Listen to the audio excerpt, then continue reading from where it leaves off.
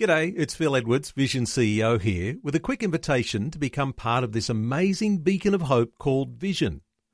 Together we can put our love into action to help people of all kinds build or rebuild their lives on the truth of God. Please consider the part you can play during our upcoming Visionathon appeal, remembering that it's your support that makes Vision possible, including this podcast.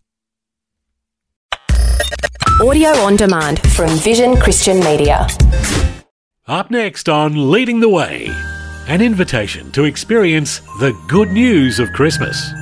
Anyone from any ethnic group, from anywhere, from any place, from any nation, from any language, from any skin color can come to Him.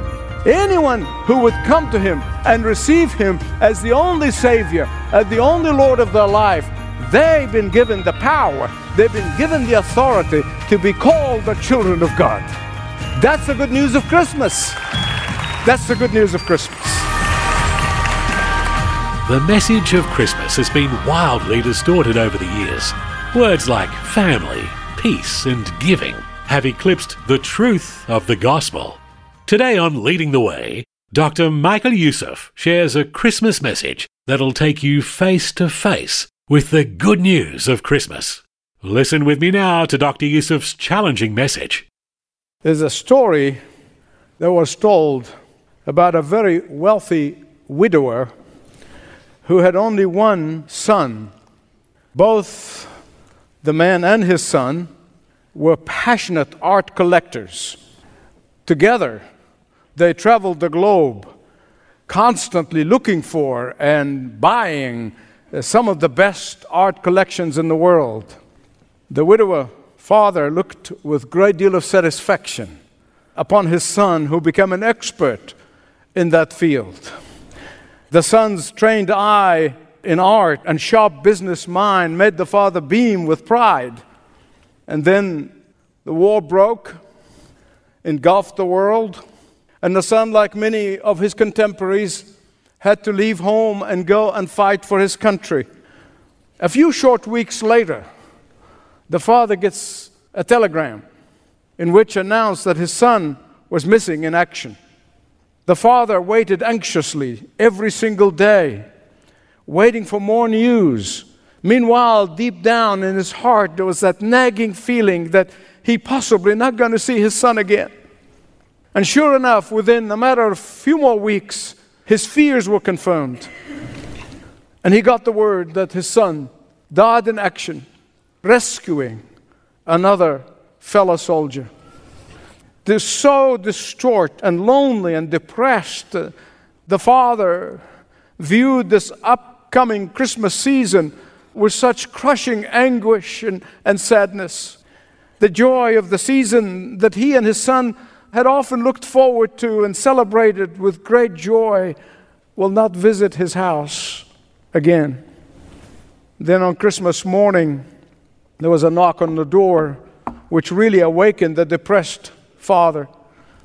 And as he walked to answer the door, he walked passing the walls of his beautiful house. Exquisite work of art, masterpieces adorned the walls, which could only remind him that his son is coming back no more. When he opened the door, he was greeted by a soldier in uniform, carrying with him a large package. And the soldier immediately introduced himself as the soldier that got rescued by this man's son. And he wanted to come and visit him on Christmas morning. And so the father invited him in, and the young soldier handed the father the package. And as he opened it, he immediately saw that it was an amateurish portrait of his son that was painted by that soldier whom he saved.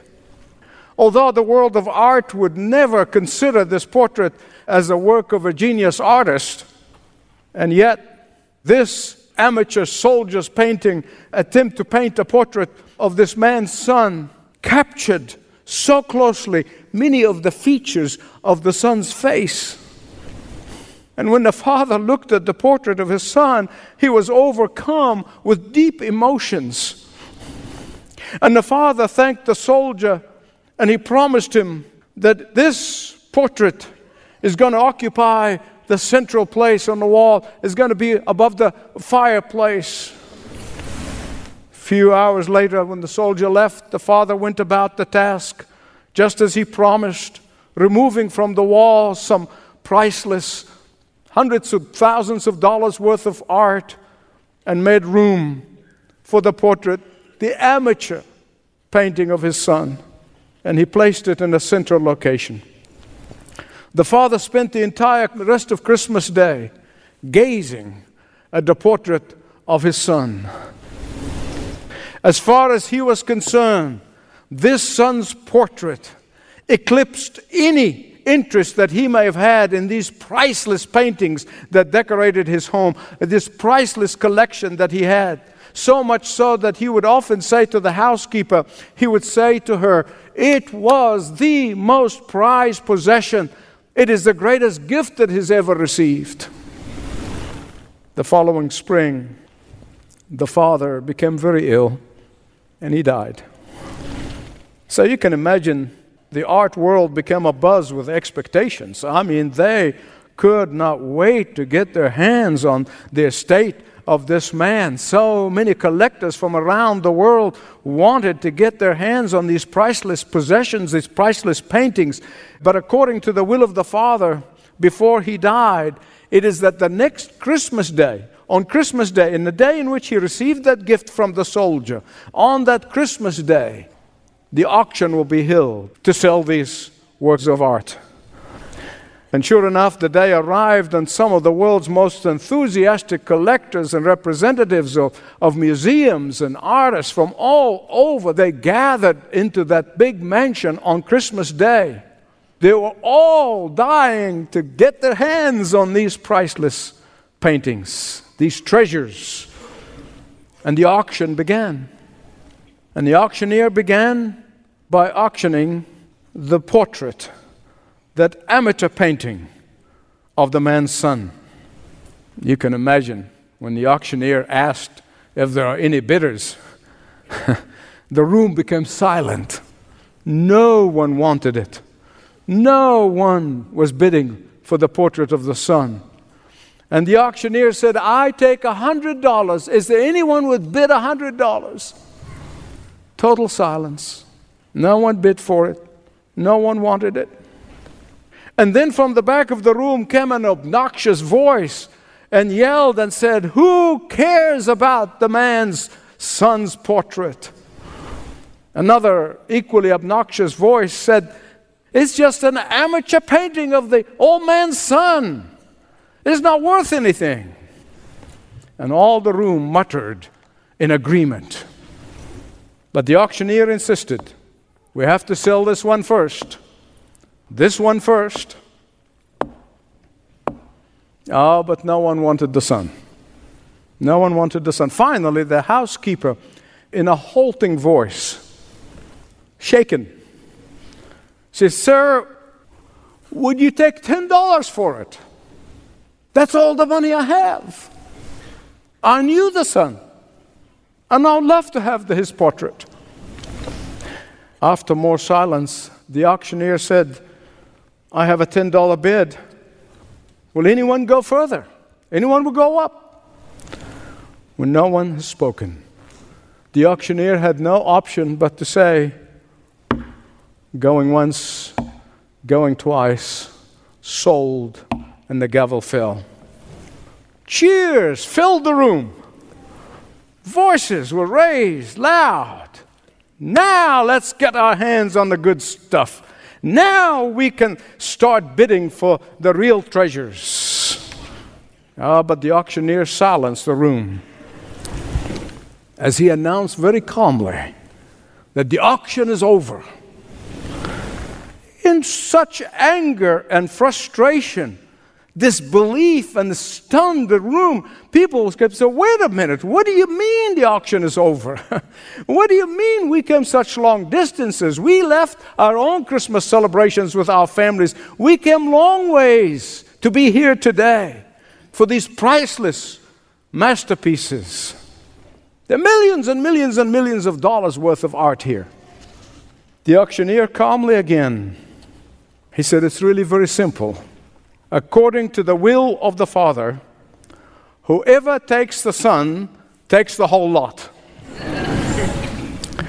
My beloved friends, God's Word tells us in John chapter 1, verses 1 to 18, John was the disciple who leaned in Jesus' shoulder, the beloved disciple.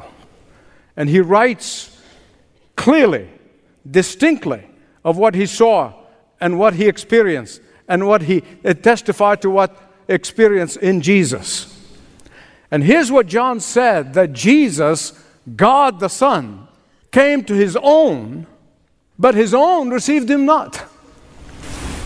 But as many as received him as their only Savior and Lord, as many as received him, he gave authority, he gave power, he gave the way for them to be called the children of God. Someone will say, well, aren't we all the children of God? No, we're not. We're all creation of God. But only those who have placed their faith in Jesus Christ and Jesus alone as Savior and Lord and Master of their life, they're the only ones who can call themselves children of God. And that is what Christmas is all about.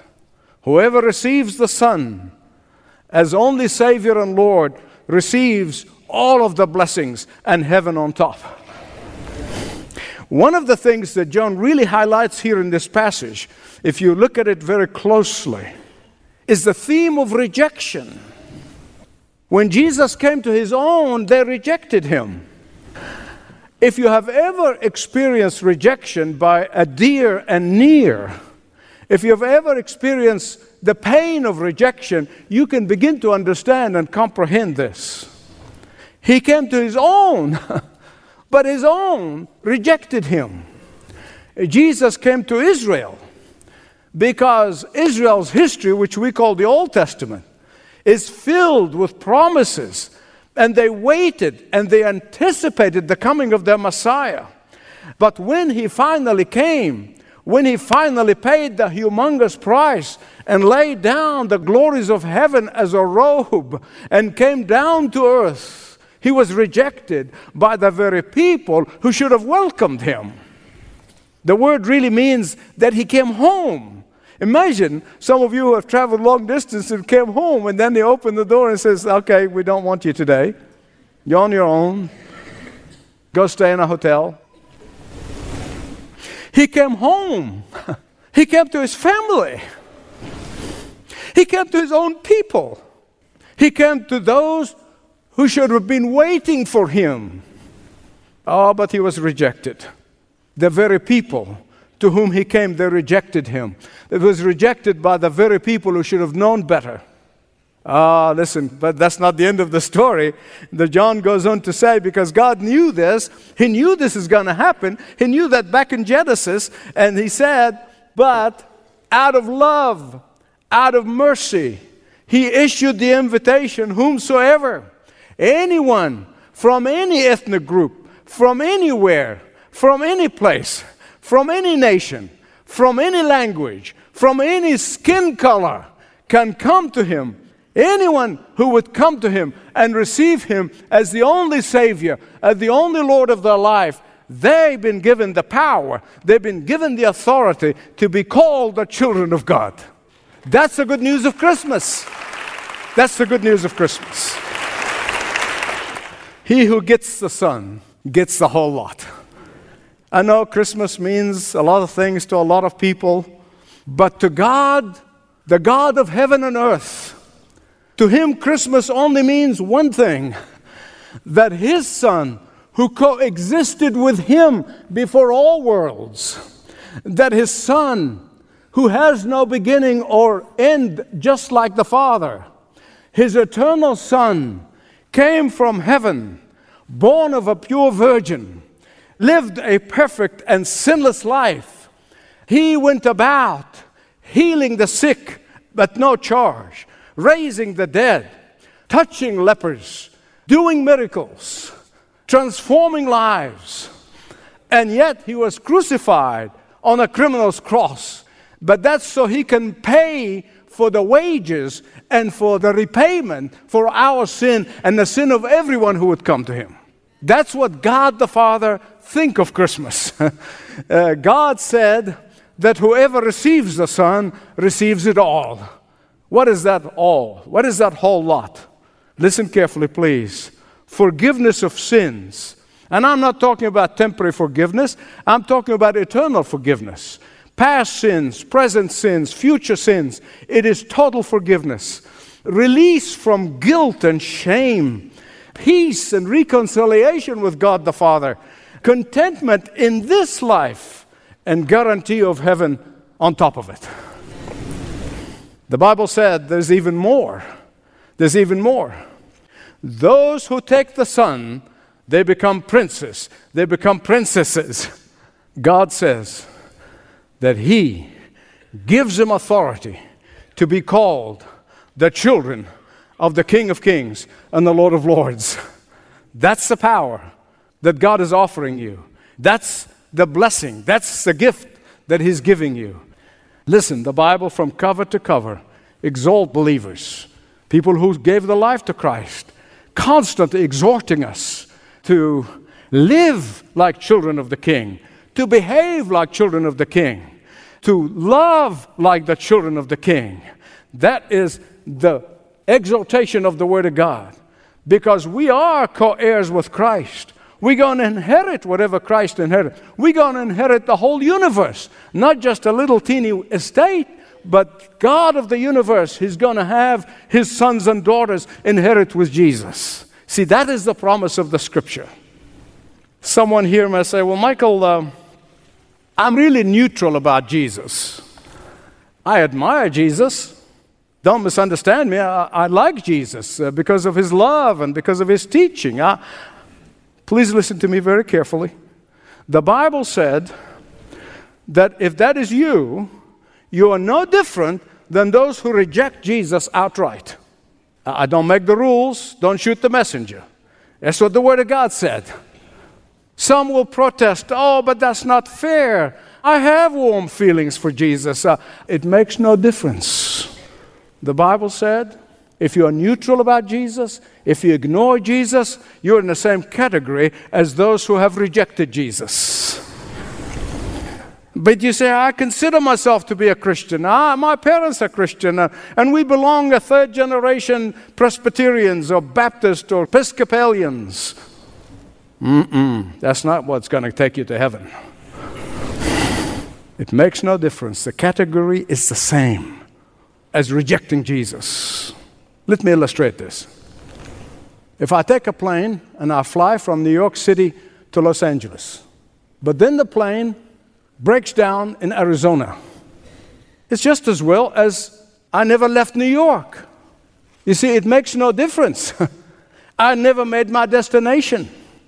I never made it to where I need to go. Whether I'm stranded in New York or Arizona makes no difference. The Bible said close enough is not good enough. The Bible said that almost there is the same as never there. It is the Father's will that whoever receives the Son as the only Savior and the only Master of life receives all of the blessings, forgiveness of sins, here and now on earth, eternal life in heaven. There's only one way. There's only one way, and His name is Jesus. The folks tell you all religions are the same. They're either lying or they're ignorant because they don't know the religions. I do. I studied them. They're not the same. Nobody ever promised eternal life. Nobody ever claimed to be the way, the truth, and the life. All religions are not the same. All the ways are not going to lead you to God. Only Jesus, who said, without me, you cannot make it to heaven. Only Jesus can take you there. And that is why He left heaven. So we know Him and receive Him and love Him and be with Him for eternity. And beloved, here's the truth. That baby that was born in a manger more than 2,000 years ago, he grew up and became a man. And he said, I am the way, the truth, and the only giver of life. He who comes to me comes to the Father. Who believes in me believes in the Father. He who has seen me has seen the Father. And if you reject him here on earth, he said you'll be rejected eternally. Oh, I pray to God not a single person at the sound of my voice would harden his or her heart and not respond and come to Jesus and receive the gift of eternal life. He said, if you ignore him here on earth, you disqualify yourself from his presence on earth or heaven. For one day, the very Jesus who hung on that cross and bled to death, with his arms are open wide for whomsoever comes, whomsoever, young, old, black, white, yellow, green, whomsoever comes will receive the gift of salvation and eternal life. That same Jesus, one day, and it appears that it may be sooner than most of us think, one day he will sit on the bench and become the judge. And he's going to judge every single human being that's ever lived. Jesus, the Savior, will hold every one of us accountable.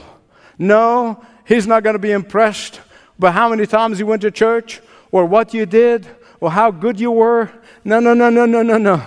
He is going to ask you only one thing. Have you received my gift of eternal life? You heard the message. Did you ignore it? Did you repent of your sins and receive my forgiveness? Did you receive my offer of salvation? Did you live in intimacy with me day by day? Did you obey my word? That's what he's going to ask. And that's the basis of judgment. Someone here might say, well, I do have some more questions about the Christian faith. Great. I did. Before I came to Christ, I rejected him. I turned my back on him. But I am so thankful for the person who led me to Christ and brought me from my foolishness to receive that gift of eternal life. And I've been telling people all over the world ever since. And if one person here would say, for the first time I really got this, and now I want to give my life to Christ, you can pray this prayer with me. Shall we bow our heads? You can pray it in the privacy of your heart. Lord Jesus Christ, thank you that you left heaven and came to earth nearly 2,000 years ago. You died on the cross for me. You want to forgive my sins. I come to you. I receive your gift of forgiveness. I repent and turn to you. I turn my life over to you. And thank you for that gift, Lord Jesus. You're listening to Leading the Way with Dr. Michael Youssef, pastor, author, and international Bible teacher. If you'd like to know more about the real Christmas and what it means for you, may we invite you to speak with a Leading the Way pastor. Visit ltw.org/Jesus to begin a conversation. ltw.org/Jesus. That's it for today, but join Dr. Youssef next time for more Leading the Way. This program is furnished by Leading the Way with Dr. Michael Youssef. Connect via television, YouTube, Facebook, Twitter, and all of the social media networks. Learn more at ltw.org.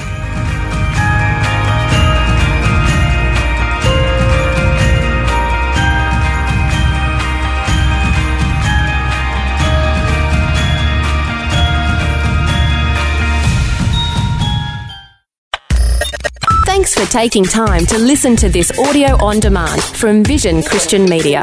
To find out more about us, go to vision.org.au.